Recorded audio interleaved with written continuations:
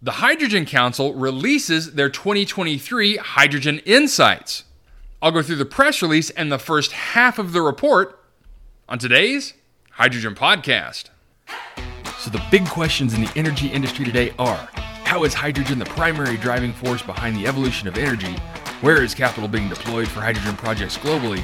And where are the best investment opportunities for early adopters who recognize the importance of hydrogen? I will address the critical issues and give you the information you need to deploy capital. Those are the questions that will unlock the potential of hydrogen, and this podcast will give you the answers. My name is Paul Rodden, and welcome to the Hydrogen Podcast. In a press release on May 11th, the Hydrogen Council announced their Hydrogen Insights for 2023. Here's the press release.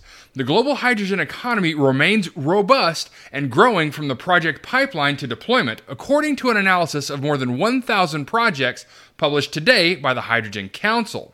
Hydrogen Insights 2023, the latest update on the global hydrogen economy from the Hydrogen Council and McKinsey & Company, highlights strong growth across the project funnel, with the total investments increasing by 35% from May of 2022 to January of 2023.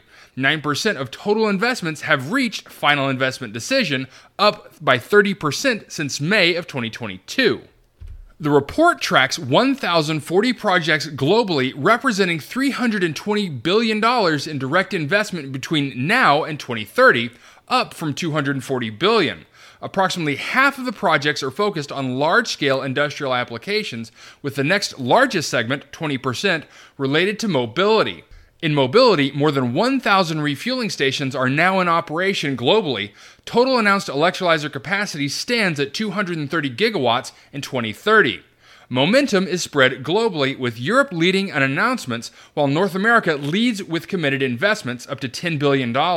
Europe at $7 billion and China at $5 billion follow, with growth in China being the highest at more than 200%.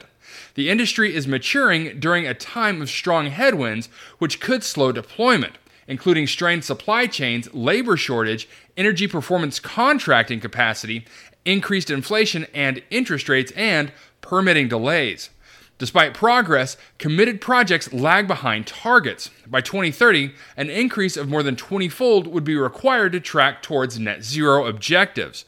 Resources and equipment needs remain critical to ensure deployment of clean hydrogen supply projects, prevent infrastructure bottlenecks, and enable hydrogen-ready end-user plants. Okay, so I would like to go through some of the exhibits in the report that I think are the most critical for this audience. And the first is Exhibit 1. Hydrogen momentum is strong. More than 1,000 project proposals have been announced globally.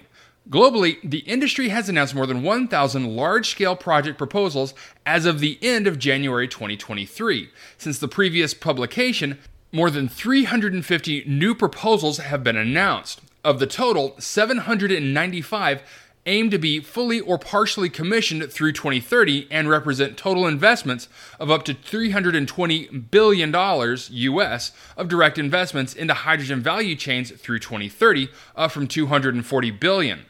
Europe remains the global leader in hydrogen project proposals, with the highest total investment, that being $117 billion US dollars, or 35% of global investments, and highest absolute growth, $40 billion. Latin America and North America follow Europe, each representing about 15% of announced investments.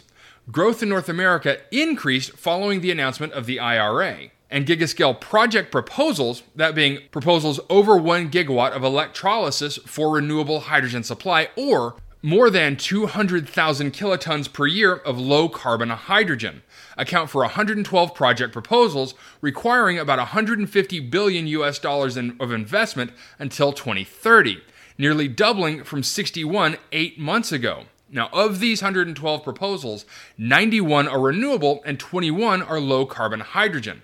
Momentum is strong, and the industry is planning investments into clean hydrogen. Yet, much more needs to be done. To be on track to net zero in 2050, more than a doubling of announced investments is needed by 2030, and these need to be matured and deployed.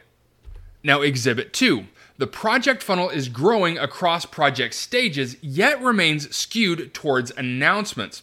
Total announced investments until 2030 have increased by 35% in the past 8 months. from $240 billion to $320 billion.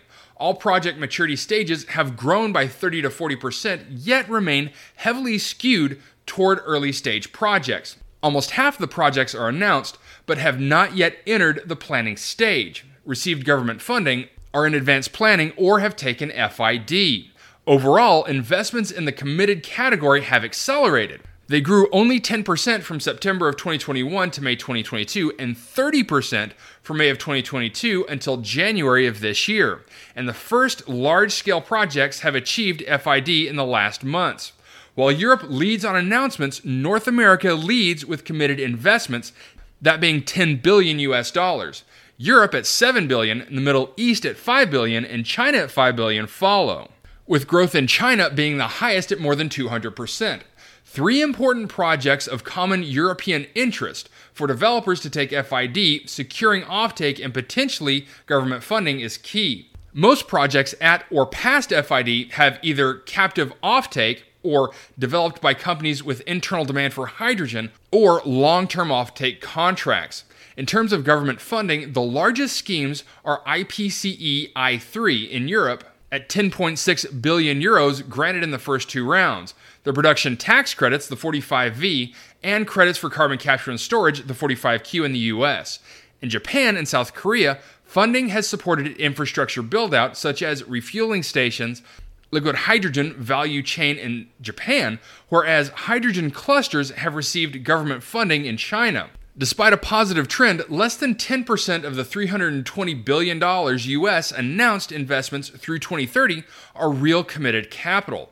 The industry is maturing in strained supply chains, labor shortage, increased inflation and interest rates, and lack of public support in many markets, all of which may slow deployment. By 2030, committed capital must increase by more than 20-fold to track a net zero scenario.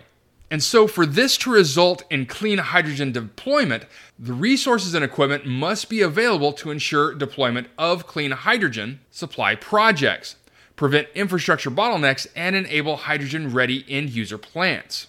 Next is Exhibit 8. Deployment is steadily growing across the value chain. However, acceleration is needed to be on track to net zero.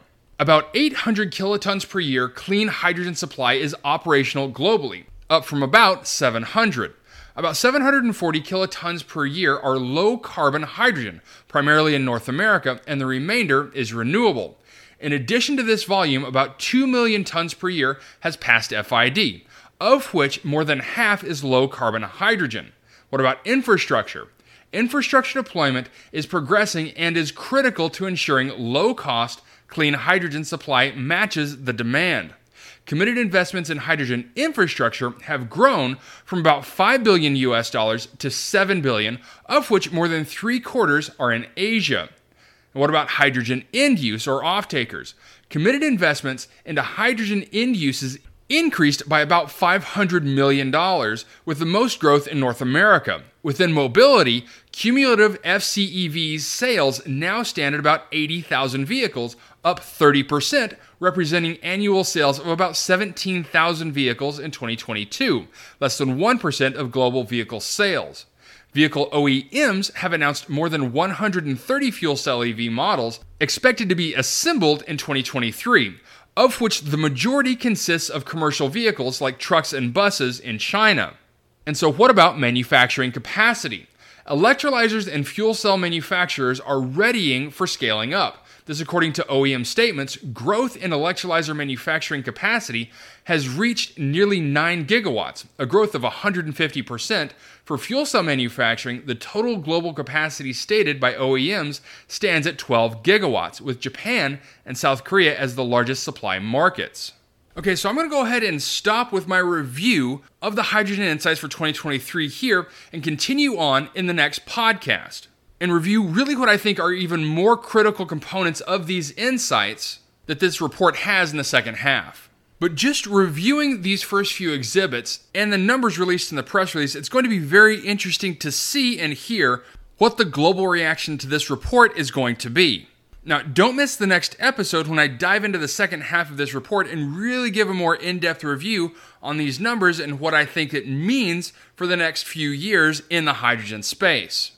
But for now, that's it for me. Now, if you have a second, I would really appreciate it if you could leave a good review on whatever platform it is that you listen to. Apple Podcasts, Spotify, Google, YouTube, whatever it is. That would be a tremendous help to the show.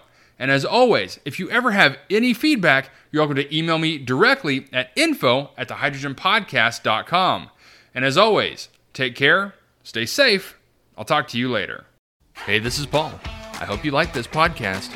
If you did and want to hear more, I'd appreciate it if you would either subscribe to this channel on YouTube or connect with your favorite platform through my website at www.thehydrogenpodcast.com.